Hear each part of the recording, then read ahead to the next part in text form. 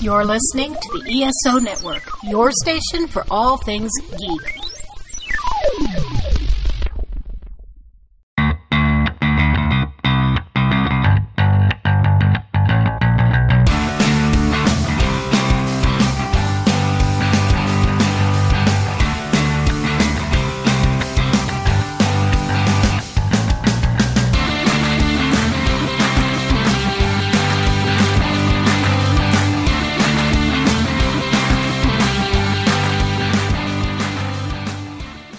What's up, music nerds? This is the Modern Musicology Podcast, and my name is Alan, and today it's just me and my good buddy, Rob Levy. How you doing, Rob? I'm good. How are you? And this is probably the nerdiest of all the ones we've ever done. Yeah, I would think so. I'm looking forward to it. Yeah. I'm super excited about it. Yeah, good. So we had a whole topic planned for tonight, and then our other two co-hosts, Anthony Williams and Stephanie Seymour, are both under the weather and unable to join us. And we wish them both the best and send them our love and hope everything's fine. And we'll see them again soon. I'm sure they'll be back in a week or so. But since it's just the two of us, we thought, well, why don't we talk about something that both of us really love? We are both total nerds about music books. Yeah. And, we just don't get to talk about that stuff very often. So we're devoting a whole show to it. Yeah. And I think you and I, having both worked in record stores and libraries, makes us wired to a certain way for music books. True. I'm pretty sure, I haven't checked the status of this lately, but I'm pretty sure you're like me, where your stack of music books to get to is obnoxiously long. And just when you make progress on it, another one comes out. Mm-hmm. This is a perpetual mountain, it's it's like chasing the rock up the hill and then the rock rolls down the hill. It's just like that. I've completely run out of shelf space, and now I've got two piles of books on the floor.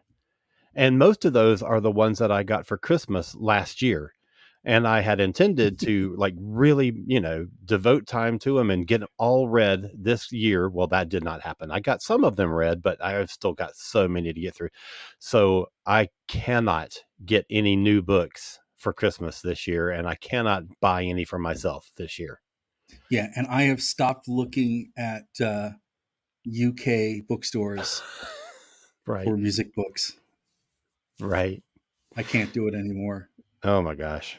I just can't.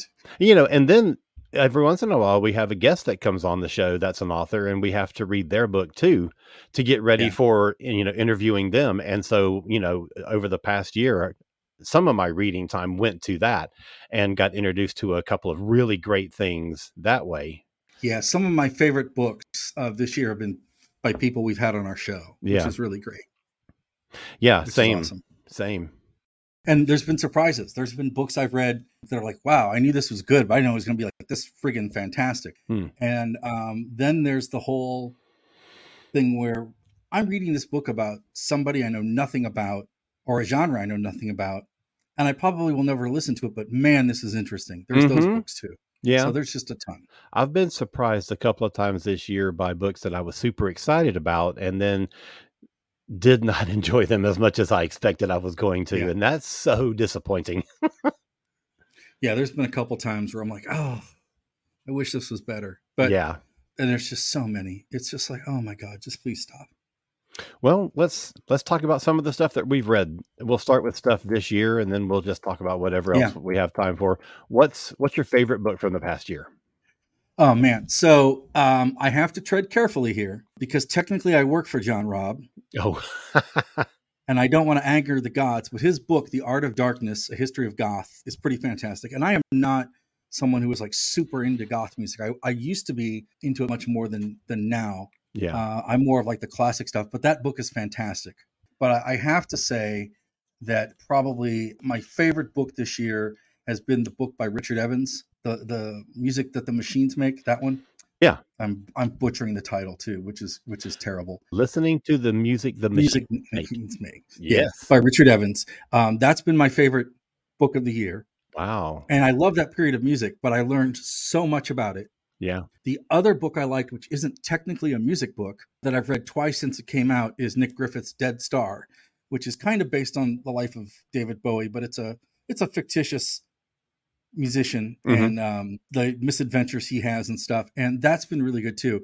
But I'd have to say the Goth book and the Richard Evans books are both like just phenomenal. I got to say, I really loved that Richard Evans book.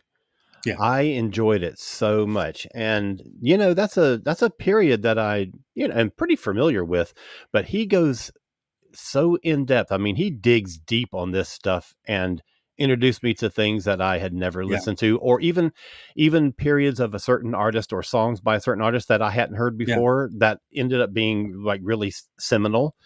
And, like I had heard the name Throbbing Gristle before, but I had never listened to it. So that was eye-opening. Yeah, I love the stuff on Throbbing Gristle. And, I love this band called Telex a little bit. And I love them more now. And, I love a lot of that stuff. And I grew up with it. And he made me feel validated because, a lot of the times you say, oh, I listen to synth pop or synthesizer pop. You kind of get this weird grin and groan from people, depending on who you talk to.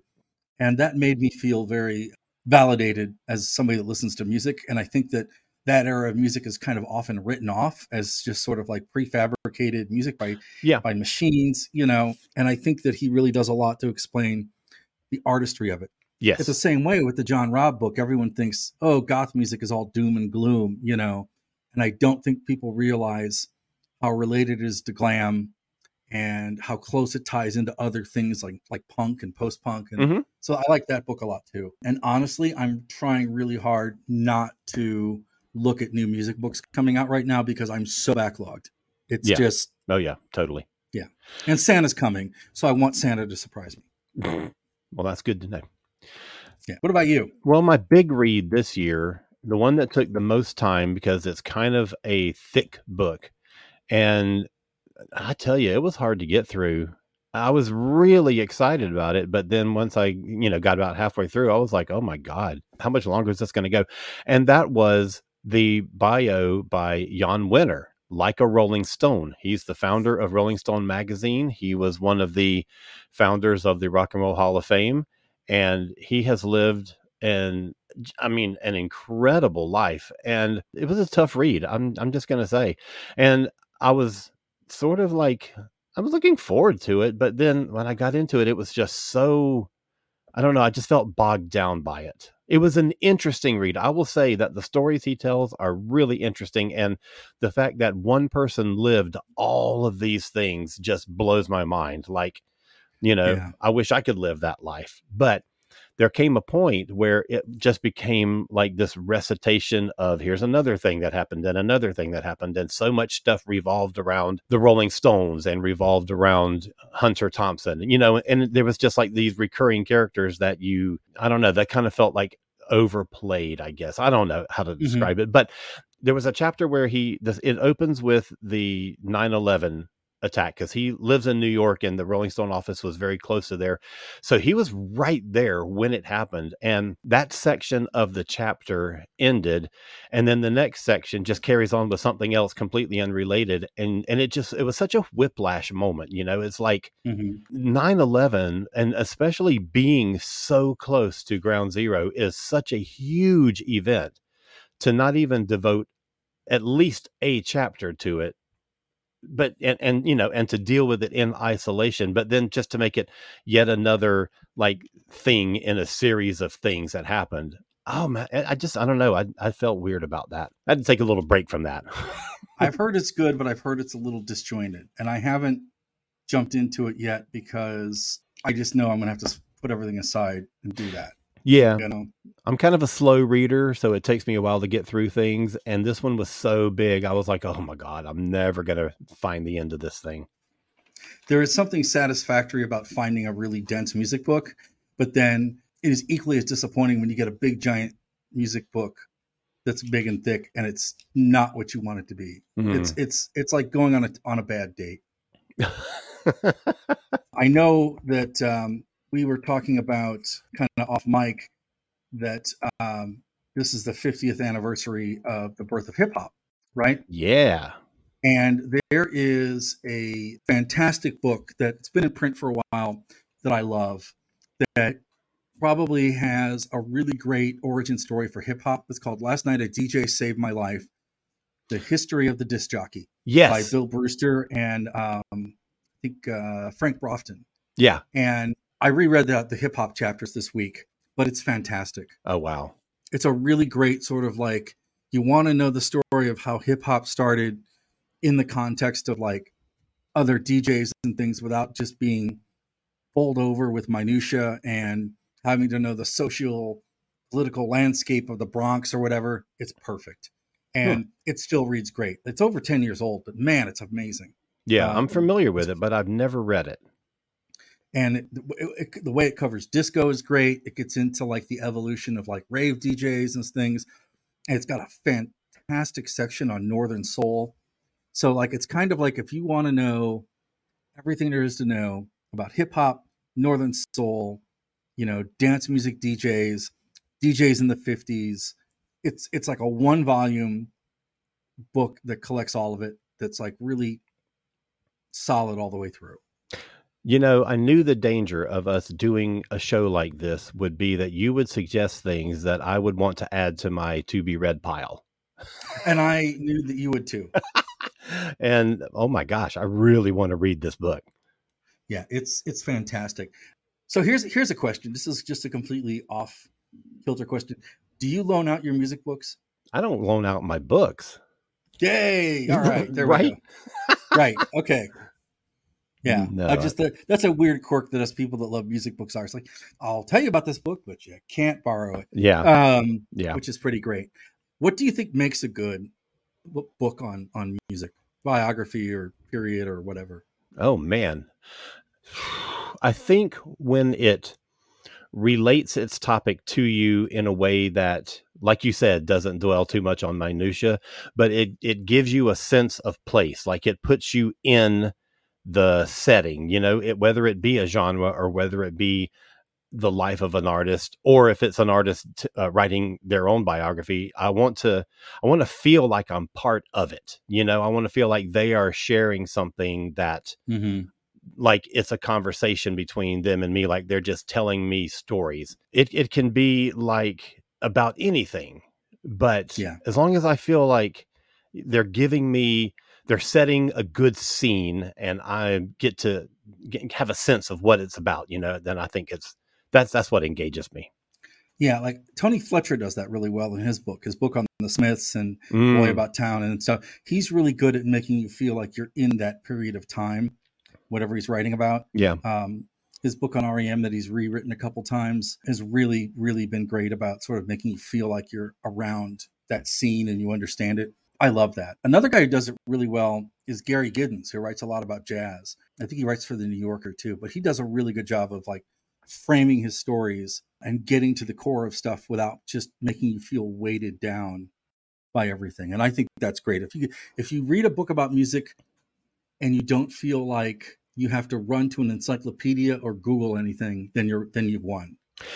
Right. And there's a lot of time, you know, and those things have their place, you know, like you can read things, and usually this will happen in magazine articles, and you can read something by a technician or a guitar player and it gets so technical. And I don't know the difference between one guitar pedal and another, you know.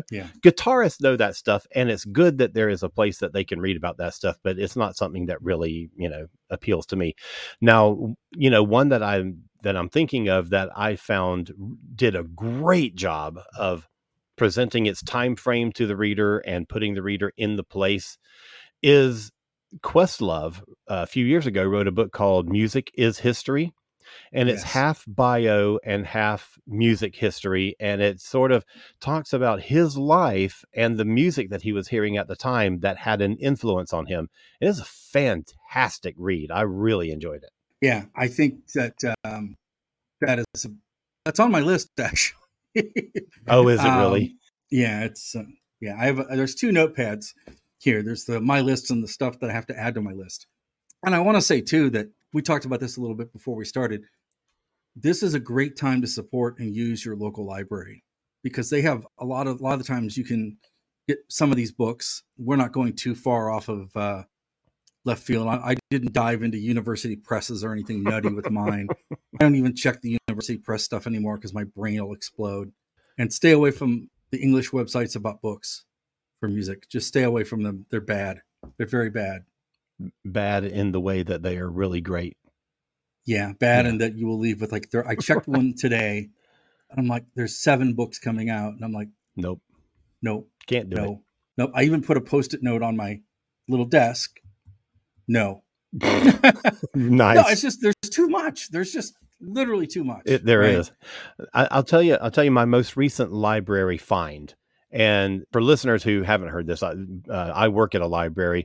I had a patron called up, and he was like, I'm looking for a book that I think you have. And we had it in our branch, and I didn't even know about this. He's like, I've got this book that I'm looking for. It's by, and he didn't say what kind of book it was. He just said, it's by Maceo Parker. That's Maceo. And I was like, let me stop you right there. I know who Mr. Maceo Parker is. And he says, you do? And I said, oh my gosh, yes. James Brown, Parliament, Prince. I absolutely know who Maceo Parker is. And he was like, well, there's this book that I'm looking for, and I think you have it. And I'm like, I don't know that we do. He's like, yeah, I checked your website. Your branch has it. I'm like, so I looked it up, and I'm like, holy cow. So I got this book for this dude. It's called 98% Funky Stuff. And so I got it for this guy. He took it. I ordered a copy from another branch for myself. It was so fun. And that was the thing that I had to read when I had to take a break from the Jan Wenner book. I was like, I got to read something short, and I got to read something fun. And this was maybe 200 pages. It was very short, but man, it told this guy's life and all of this touring and recording with James Brown and it was just a phenomenally fun book. I enjoyed it so much. I had a library experience like that too. I had a guy call. He's like, hey, I'm looking for a book called A Pocket Full of Dreams. And I'm like, okay. So I look it up, and it's a biography of Bing Crosby, the first of 2 volumes about Bing Crosby that Gary Giddens wrote. And I'm like, oh, Gary Giddens writes about you. So guy came in, checked out the book. I go, after you read that, let me know how it is. And he came back in, about a week later, returned. He goes, this is phenomenal. Really? It's Bing Crosby. So I read it. And I literally read it in 3 days, because one of the things it does is it sort of talks about the early days of records, of like everything from like the 78s to like Paul Whiteman and the big bands and the evolution of big band music. And then it goes into like these stories of Bing Crosby and Louis Armstrong bar hopping in New York, where Louis Armstrong would take Bing Crosby to the black clubs, and Bing Crosby would get Louis Armstrong into the white clubs. And it's just like a who's who of like American musicians in the 20s and 30s. And there's all these great, I'm like, this is amazing. Right. And then the second one covers the war years of Bing Crosby, which, White Christmas is still a hugely profound record every year, but it's like, I had no idea of the social impact of White Christmas when it came out, in the same way that Brother Can You Spare a Dime was huge during the Depression. Right. Yeah. And, the way Crosby was involved in recording of music with ways of music's recorded, but also microphones. And he started Decca Records. So there's like all this stuff that I'm like, I never would have found this book if a patron hadn't told me about it. Right. And then the other one of those that happened was Last Train to Memphis by Peter Grolnick. It is Last Train to Memphis, the rise and fall of Elvis Presley. And I knew, like, it's Elvis. I'm like, okay, it's Elvis, right? Yeah. Stephanie will kill me. It's like, it's Elvis.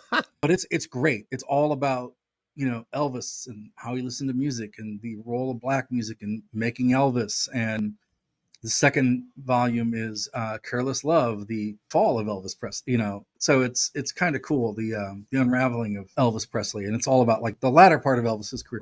But they're both fantastic. And I never would have found those if a patron at the library hadn't recommended those. Mm-hmm. That's cool. I love when that kind of thing happens.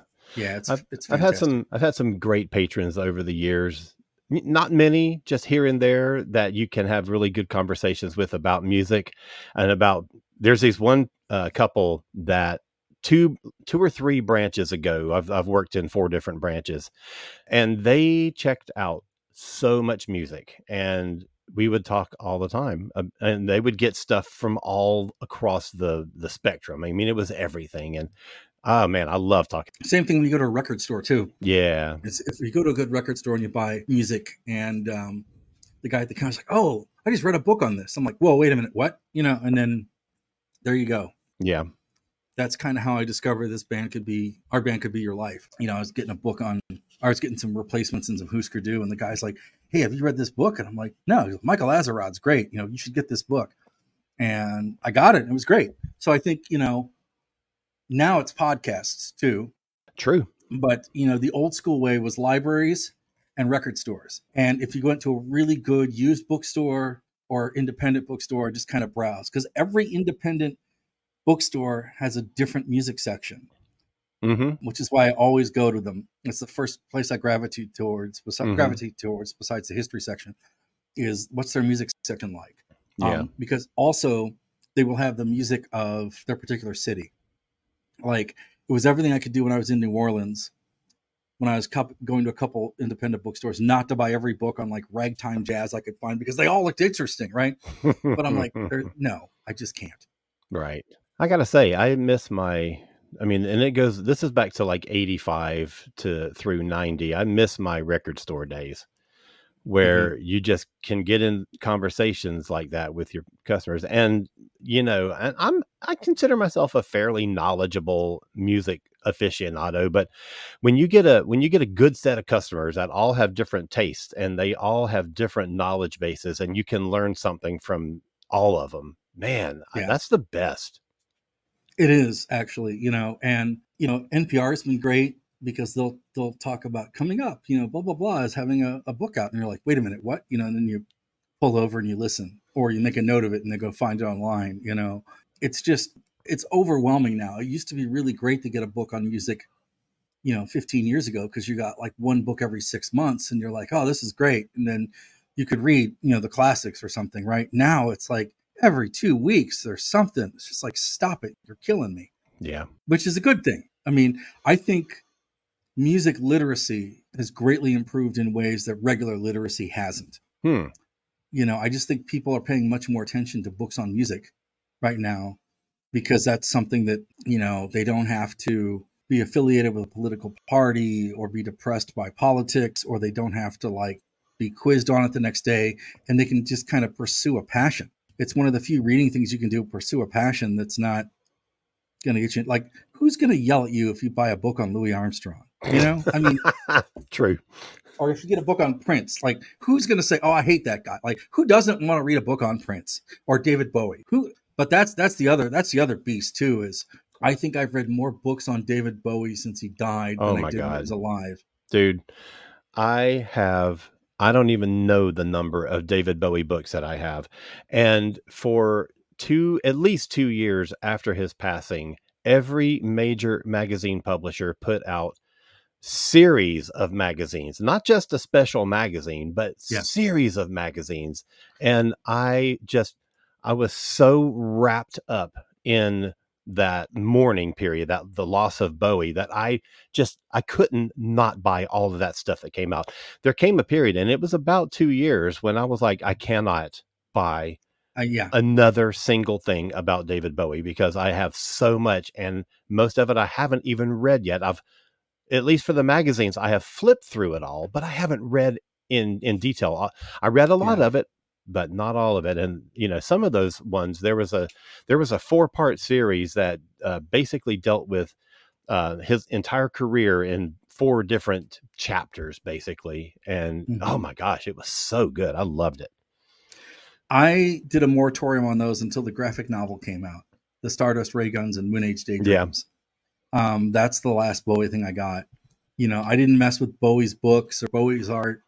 I'm like, I'll get those at the library when I'm ready. The Gary Sheffield on Bowie book is a really great book, because it sort of just talks about his love of David Bowie and or where he was when he heard this stuff. And that's really good. And it's small compared to some of the other ones. You mean Rob Sheffield? Rob Sheffield. Yeah. What did I say? Gary. Oh, he's a baseball player. I would not know that. Which is the other dumb thing that I'm obsessed with. Yeah, the amount of books that are out on Bowie. And then, there's Bowie adjacent stuff, like the glam book that Simon Reynolds did. That's fantastic. I knew nothing about sort of the history of glam. I read about T-Rex and I read about Bowie, but I never would have associated Alice Cooper with glam. I just thought, he's a metal guy, Again, that's the thing where you learn something. Right? Absolutely. That's the beauty of this stuff. There's so many incredible books out. There's a guy named Terry Teachout. I've been reading his books lately. He has a biography that's out on Duke Ellington that's amazing, and a biography called Pops on Louis Armstrong. And they're both fantastic. I'm kind of picky with my jazz, but like just reading about Ellington and where he was in American popular music and how important he is. You mentioned Questlove earlier or Prince. There's a connection to Duke Ellington and a lot of that stuff. And it's amazing. So I love the exploration and the learning that I get through music books. It's like hearing a great record for the first time. So. Yep. Well, speaking of Prince, here's another one of the books that I read this year that I wasn't as thrilled with as I was expecting to be. And that was This Is What It Sounds Like by Susan Rogers. Who I was curious about that. Yeah, who I knew mostly from her. She was an engineer who worked on many Prince albums, and that's where I know her name from mostly. So I was really looking forward to this. It's an exploration of what music is and how it relates to the human experience and how humans receive music and process it. And I thought, this is going to be amazing. And it kind of was. It was kind of amazing, but it's co-written by her and some other guy, but it was all from her voice. And she kept saying, while I like this style of music, my co-author likes this other stuff. And I was like, why are you telling me what this other person like? I just felt like it was so weird. Like the only sense that you got that there was a co-author was that she would say once per chapter, and my co-author likes this. And I'm like, well, what did your co-author do in the book? I was so confused by it. It was very strange. Adjacent to that, I like the Nick Hornby Dickens and Prince book. Oh, yes, I did too. But I really wanted more. I mean, it was just enough, but I really, really wanted more. Yeah, it was a very short book. Yeah. Yeah. It was, and that is two personalities that you would never think to pair up in any way. No. But it was an interesting read. I really enjoyed it. Yeah, and his nonfiction stuff, like he's written a couple books on like music kind of stuff that are short essay things. Yeah. That have been pretty great. Yeah. And High Fidelity is the king of music fiction. Oh, absolutely. Which has haunted and plagued me for my entire life. There's so many great books. It's just literally when we decided we were going to do books tonight, I was like, okay, I'm going to write down some, or I will just turn into an ADHD babbling brook. Well, but man, there's just so many. It's a good thing we only decided to do this about an hour before we recorded, because we both could have put together the most monumental list, and the show would end up being 4 hours long at least. What's interesting too is more and more people are writing books now that are musicians. I think than used to. Like the Chris France book, Remain in Love, is fantastic. The Karen Valentine book is great. But those are two people I never would have expected to write autobiographies that would be like compelling and fascinating. Right. The Kathy Valentine book is just terrific. Oh, I'll bet it is. I still haven't read that. And so is the Chris France, Remain in Light. I also liked Fingers. This is the other great book I read this year, Fingers Crossed by Mickey Berenyi from Lush. And it's really good. And it talks a lot about the role of women in music, particularly in the 90s and 2000s. Britpop's happening, the shoegazer movement's kind of picking up. She's in the middle of it, and she's kind of like, the labels are kind of making her like, oh, she's this hot girl in a band kind of thing, and she's smarter than that, and her book is really, really fantastic. Also, the Tracy Thorn books from Everything But the Girl. She's written a couple different books, and I'm hit or miss on the Everything But the Girl catalog. Some of it I love, and some of it's kind of but her books about growing up in England and listening to music are pretty great. Having already declared, both of us have, that we cannot buy any more music books, you did post one in our little podcast chat yesterday or earlier today, I don't remember, about an author that we should and hopefully can interview pretty soon. And that is She's a Badass, Women in Rock Shaping Feminism by Catherine Yeske Taylor. I'm really looking forward to reading that book. So I'm going to read that whether we get her on the show or not. I'm like, exactly. Oh, this looks amazing. Yeah, it really does. It's something everyone who's a male needs to know about sort of like feminism in rock. We just need to know more of it to be better people. And there's so fewer books about female musicians than male musicians. So it's a perspective I want to get. I know if Stephanie were here, she would be, you know, telling us that too. The other thing too, and I wish Anthony was here to talk about this too, is I wish there were more books, really well done books on metal. As someone that wants to learn more about it, you know, I was really confident because there's a couple that came out over the last couple of years, but I really want more of that too, just to sort of know more. Because I like to read about stuff I don't necessarily listen to because it helps me understand it more. Mm-hmm. But those are the two areas of music that I really think there needs to be more music on, you know, or more music books on. Right. And I'm a sucker for books on record labels. I am like, you know, I just ordered the history of Sarah Records and a book on the history of Postcard Records today. Mm-hmm. And I told myself no more books, but I found them both used for under $15. So I'm like, they'll go on the pile. And then I felt really dirty. You know, it's like leaving your partner's house before they wake up. You know, like, I'm buying this book and I'm not going to read it yet for like 6 years. But, you know, there's one that's on my pile and I didn't put it on my list, so I'm not going to remember the name of it, but it was basically like the story behind 7 major labels of all different genres. About this. And I haven't read it yet. To get to this. Oh my gosh, I'm so looking forward to reading that. That might be the next one on after I finish. I've been waiting for you to review this because it's been on my it's been on my radar for a while. Yeah. But I can't get to it right now. The two that I had kind of picked out to be my next reads there's one by Ken Calais, who is a producer, called Get Tusked. And it's a follow-up to his Making Rumors. And it was about the making of the Fleetwood Mac Rumors album. So I literally just heard about this. Yes, go ahead. Oh my gosh, it's so great. Yeah, I wanted to read this. There's so much detail in it that I would never have thought to even ask a question about. It's so interesting, and you learn so much about just little dumb things about how they created some of the music that went on Rumors. Like in Secondhand News, there's a little like a kind of sound that goes throughout it, and it's literally Lindsey Buckingham grabbed a pair of Mick Fleetwood's drumsticks and he's beating on a chair that has like a padded seat, and that's the sound. And so his second book is about the making of Tusk, which was the album after Rumors, and I'm so excited to read that. And the other one that I kind of had earmarked already was History of Rock and Roll Volume 2, which covers the years 1964 to 1977 by Ed Ward. I might have to set that aside because I don't know. There's so much else that I want to read, and I want to get to that book about the record labels. I have just plowed through Let's Do It and Yeah, the 2 music books by Bob Stanley. Let's Do It's kind of a history of like music before 1950, popular music, and Yeah kind of is the history of like popular music from the 50s on. Yeah. And he's in Saint Etienne. He puts out a ton of like anthology CDs of music that I've never heard of or know, and they're fantastic.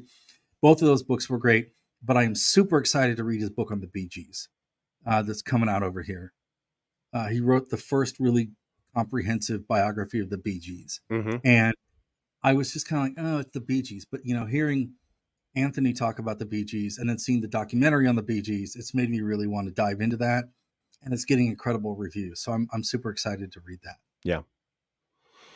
I've got some like biographies that I've read, not recently, but over like the last few years that I've really enjoyed. One of them, and I found this to be a surprisingly compelling book. It's somebody that I love, so I was looking forward to reading it, but it ended up being a lot deeper than I ever expected. And that is The Beat of My Own Drum by Sheila E. Oh, yeah. Holy moly. That is a heavy book because, you know, it talks about in ways that I have never heard before. It talks about the rape experience that she went through when she was a kid and how that shaped everything in her life. And holy cow, is it just an incredible read. And then another one, just because it's super fun, and that is Red, My Uncensored Life in Rock by Sammy Hagar. That man has lived a life. That man has lived a party life. I mean, Montrose, and then his solo career, and then Van Halen, and then all the stuff he's done since then, and opening restaurants and starting a tequila line and all this stuff. I mean, it was a fun read. I really enjoyed it. And I think when you read him, it helps you sort of understand him a little better too. Oh, right? Yeah. There was one a bunch of years ago. I don't know. It was a long time back by Stuart Copeland, one of my favorite drummers in the entire world, called Strange Things Happen. And it's mainly about his police career, but goes into his post-police thing where he was like made a huge career for himself scoring movies and some of his other musical projects that he got into. And I loved it. It was very good. Nice. Yeah. And I'm a sucker for like anything that's a book on the musical history and legacy of New York. Okay. Like I know Tony Fletcher wrote a book on this. There's that Love Goes to Buildings on Fire by Will Hermes. There's a whole bunch of that stuff. And I love books on scenes. Like there's a book called Hit Factories. And it's all about these different scenes in England, like Sheffield and Leeds and Liverpool and Manchester. It just talks about why the cities have shaped their musical sort of scenes. Yes, there's one, and I will never remember the name or the author, but there's one about the Athens, Georgia scene where, you know, all these great bands like REM and B-52s and all these other bands that come up alongside them, but didn't have the same level of success that those two did. And I haven't read it before, but I'm looking forward to adding it to my ridiculous pile. My cutoff for books is for new books is, before I broke it today, is going to be September 1st, and then nothing new till Christmas or New Year's. Right. I have to plan it out. And then I am thinking of actually making a to-do book list. Like, this is my order of the books I'm going to read in 2024, which is going to get shot to hell by January 2nd.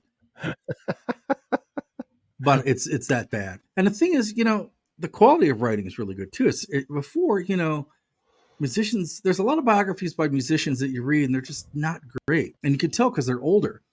They're older books. But now, like anything in the last 20 or something years with the age of the internet, you know, they either get a good ghostwriter or they've got the internet to help them, you know? Yeah, well, true. Maybe it helps them with their memories or whatever. Yeah, that's true. And the access to music archives, right, I think has really helped make the quality of a lot of these books better. Yeah, that's a good point. I know that if I get off this podcast tonight and type in Google books on Norwegian death metal, I'll get a list. Yeah, you might. And I don't do that on purpose. Right. Because I'm curious about Norwegian death metal. Sure. I'm just not going to. No, I have to draw the line. Yeah. And who knows? They might not be very good books, but there's got to be something out there. And then there's the niche stuff, right? Norwegian death metal isn't niche enough for you? Oh, yeah, you're right. You're totally right. But like, I just finished Pat Lang's The History of NME. Ooh. Which is like, oh my God, it's amazing. Oh, I'll bet that's great. And then there's, I can't remember the title of it, but there's a book I just finished on, I'm going to blow the name of it, but it's basically Scottish writers on Scottish music. You know, It's just like, okay, I got to stop. This is like, there's like literally all these little finite things that you can read about nothing. And they're fantastic. Yeah.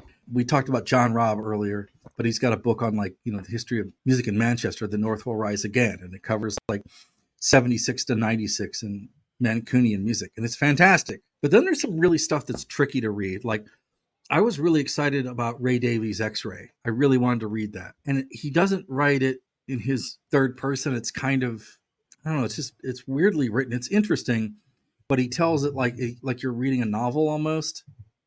So it's kind of not like, well, I did this or that. You know, you spend so much time trying to make the circle around his writing style that it's a chore, but it's fantastic. You know, I want to know about his songwriting process and what's up with his brother, and he doesn't really jump into it, you know? Yeah.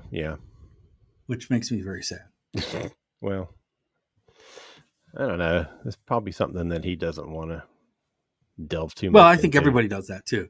And that's okay. I mean, I am fine with an artist writing about their musical career and skipping some of the stuff if it's personally difficult for them, or if it's just something they don't want to comment on. I'm okay with that, which is part of the reason that Sheila E. book is intriguing because she so candidly opens up about what happened to her. Yeah. Right. Karen, Kathy Valentine does some of that too, but people are opening up much more about their books. And then you get stuff, the other thing that's interesting is you get people that are doing books about stuff you don't think, like Gina Schock did a book of photography. Yes. Yeah. You get stuff like that, which is just fantastic. Or when now they're publishing, the big thing is they're publishing books of lyrics. There's one on Kate Bush that's out that I might get, but it's like basically a book of their lyrics. And then the artist writes little paragraphs about what they're thinking about the songs. Mm-hmm. And those are great and they're quick reads, but it's almost becoming too much. So. Well, yeah, because, the big one of those is the McCartney one that came out a year or so ago. And it is monumental. It's so big. And, and he writes some stuff to go along with the songs, but not that much. It was mainly just lyrics. But it's Beatles and solo stuff and Wings stuff. And, it's a little bit of everything. But it's, and he's Paul McCartney. Exactly. And you kind of need a book because a lot of times Paul McCartney's lyrics don't make a damn bit of sense because he just throws words together. Yeah. And I was kind of sad when I did that because the mystery kind of went away when I read some of them. I'm okay with that, but it just kind of made me sad. Yeah. Because I didn't want to be disappointed. I love firsthand account of artists and their songwriting process. And there's not many of those around that gets into real detail about the song, about how an album was made, how a song was written, that kind of thing. And I love that stuff. I don't necessarily need to read a book about your childhood and how that shaped you into the artist. No, I just want to hear about, because if I were to ever meet any of these people, these are the questions that I would ask. What studio did you record this album in? What was it like going into it? How did you come up with the idea for this song? What shaped the way that the lyrics of this other tune kind of, and I've got a Kiss one, a Heart one, and a Yes book that are exactly that, where it's just each of the people involved talking about how the songs were made. And oh my God, I love that so much. And I learned some interesting stuff, in the 80s when Heart was in that period where their record label was basically forcing them to record a lot of outside material, from other writers and, farming all that stuff in, which is a period that they aren't all that happy with, even though it made a ton of money off of it. And Howard Leese, their guitar player, talked about one of the songs that they got from Mutt Lange, and he wanted to make a change. And they literally had to write to Mutt Lange and get permission to change in a chord structure. That's like a minor chord. He wanted to change to a major chord. So he had to get permission to raise an F to an F sharp. And I'm like, that's the most fascinating thing you could possibly tell me. That's the kind of stuff I like to read about. That really detailed, nerdy nonsense that I want to hear about. I'm a sucker. I don't buy all of them, but I'm always intrigued by which ones are in the series. The 33 and the third series. Oh, right? Those are great. Those are fantastic if you want to know the nuances of a book. Like the one on Unknown Pleasure by Joy Division is great. The one on Pet Sounds is great. Andy Zaleski wrote one about Duran Duran that's really good. Mm-hmm. And there's some of those that are in that series that I have never thought about, listening to. But I will after I read the book. Yeah, right? yeah. And they're short, quick reads. The one on Murmur by REM is fantastic. Oh, yeah. And those are great. So if you're a fan of how this record got made and you want to sort of brief, I could read this on my train ride or my lunch break, but that 33 the third series is great. I think the one on Low is one of the best Bowie books there is, because it gets so into his mindset and the process. And, that's a fascinating album to begin with. And so it just pulls back layer after layer after layer on that stuff. And that's not an easy era of Bowie to dissect in 200 pages. True. It's not a record that people that love Bowie love it. But it's not the first record people go to and say, I want to hear a David Bowie record. It is, a triumph of Western civilization in the 20th century. But I don't know how you tackle that in under 400 pages, right? I was just blown away by how was he writing this in so brief of a time and getting right to it, It's fascinating. Yep. Well, any last thing you want to throw in? Oh man, the Rip It Up and Start Again book by Simon Reynolds on post-punk. If you're into post-punk, that's fantastic. Oh man, there's so many books. The two big thick ones that I did read in the last year is Paul Morley's book From Manchester with Love on the biography of Tony Wilson from Factory Records. That sort of succinctly pares everything down with that Manchester movement of that time, and also just the chaos that was Factory Records. Audrey Golden, one of my bosses at Louder Than War, has a book out on the women of 4AD Records right now, which kind of pivots off of that, which is really good. It's like, I Thought I Heard You Speak. That's fantastic. And then this is a book we talked about, I think, right when this podcast was starting, Sweet Dreams and the story of the New Romantics by Dylan Jones. That's amazing. It's dense, though. It's like, okay, I now know everything I want to know about Visage and Adam Ant and, the Blitz Club, but it also made me understand Bowie more. There's books like that are out. And then probably the most odd left field book I read that I did not know I would love about music is Music by Max Steiner by Stephen Smith. It's like a biography of Max Steiner, who composed all the score from King Kong and all these great film score music. But like, if you're interested in film scores like I am, it's great. But also, as somebody who loves classical music, it was great to sort of like read about it, because it's so, like reading about classical music. It's so outside of my box, right? I like it and I listen to it, but it's just not something I go to read. And it's a really great, well-researched book on Max Steiner. And outside of getting all the Hollywood of that time kind of stuff, just the nuts and bolts of how the art of film scoring happened, because Steiner kind of made that happen. It's fantastic too. So that's my parting shots. I've got one that kind of goes along with that, and that is The Music of James Bond by John Burlingham. Yeah. And it goes into the different composers that have worked for the Bond franchise and how each one of them approached Bond music differently, and how later ones incorporated electronic into it, and a lot of the pop theme songs. And it's a really great read. I got that for Christmas maybe 3 or 4 years ago, and I loved it.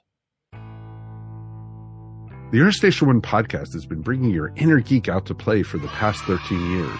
Over this time, we've seen things change in the world of geek and podcasting alike. And your friends here at ESO are looking to change also. We are now giving you double the fun by coming to you twice a week, and not just in audio, but now you can see our lovely faces up on YouTube. Join Mike and Mike as we celebrate our 700th episode and beyond. Earth Station One is proud to be a founding member of the ESO network. All right. Well, I think that's about it, man. I think we've covered a lot of stuff. We could go on for hours, but no one would listen. Right. And, I think we've given a pretty good list of things to our listeners if they're interested in checking out. If you want to read books on different topics, on different genres of music, we've given you a lot of stuff.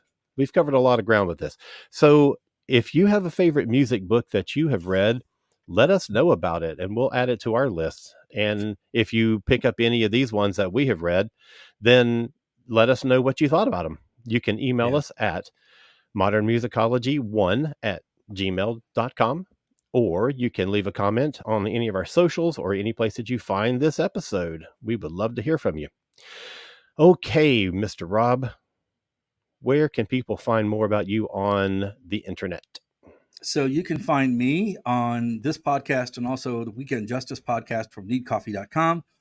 You also can find me on Louder Than War Radio, which is online Mondays from 6 to 8 Greenwich Mean Time, 1 to 3 Eastern, 12 to 2 Central, with Antics. The shows are also archived. The first 24 shows are archived on Mixcloud on the Louder Than War Radio page, so you can go back and listen to them at your convenience. And it's 2 hours of just free-forming whatever's coming out of my head musically. Also, I host Juxtaposition on KDHX Wednesdays from 7 to 9, and all of those shows are archived at kdhx.org for 2 weeks, so you can listen to that. If you are out and about and running errands or whatever you're doing, you can always go to the archive stream and listen. Cool. I have got a couple of other podcasts. I have got a Doctor Who one called Doctor Who A to Z. So if you're a Who fan, you should maybe check that out. That would be delightful. And I also am a big Star Trek fan, so I am on a show called Earth Station Trek, and that is part of the Earth Station 1 network, which Modern Musicology is a part of. So go check those things out. We will be back next week with a very special show about the 50th anniversary of the classic album Dark Side of the Moon by Pink Floyd. So I hope you tune in for that. We will be back. Everybody take care. Have a great week, and we will see you around the bend. Ciao.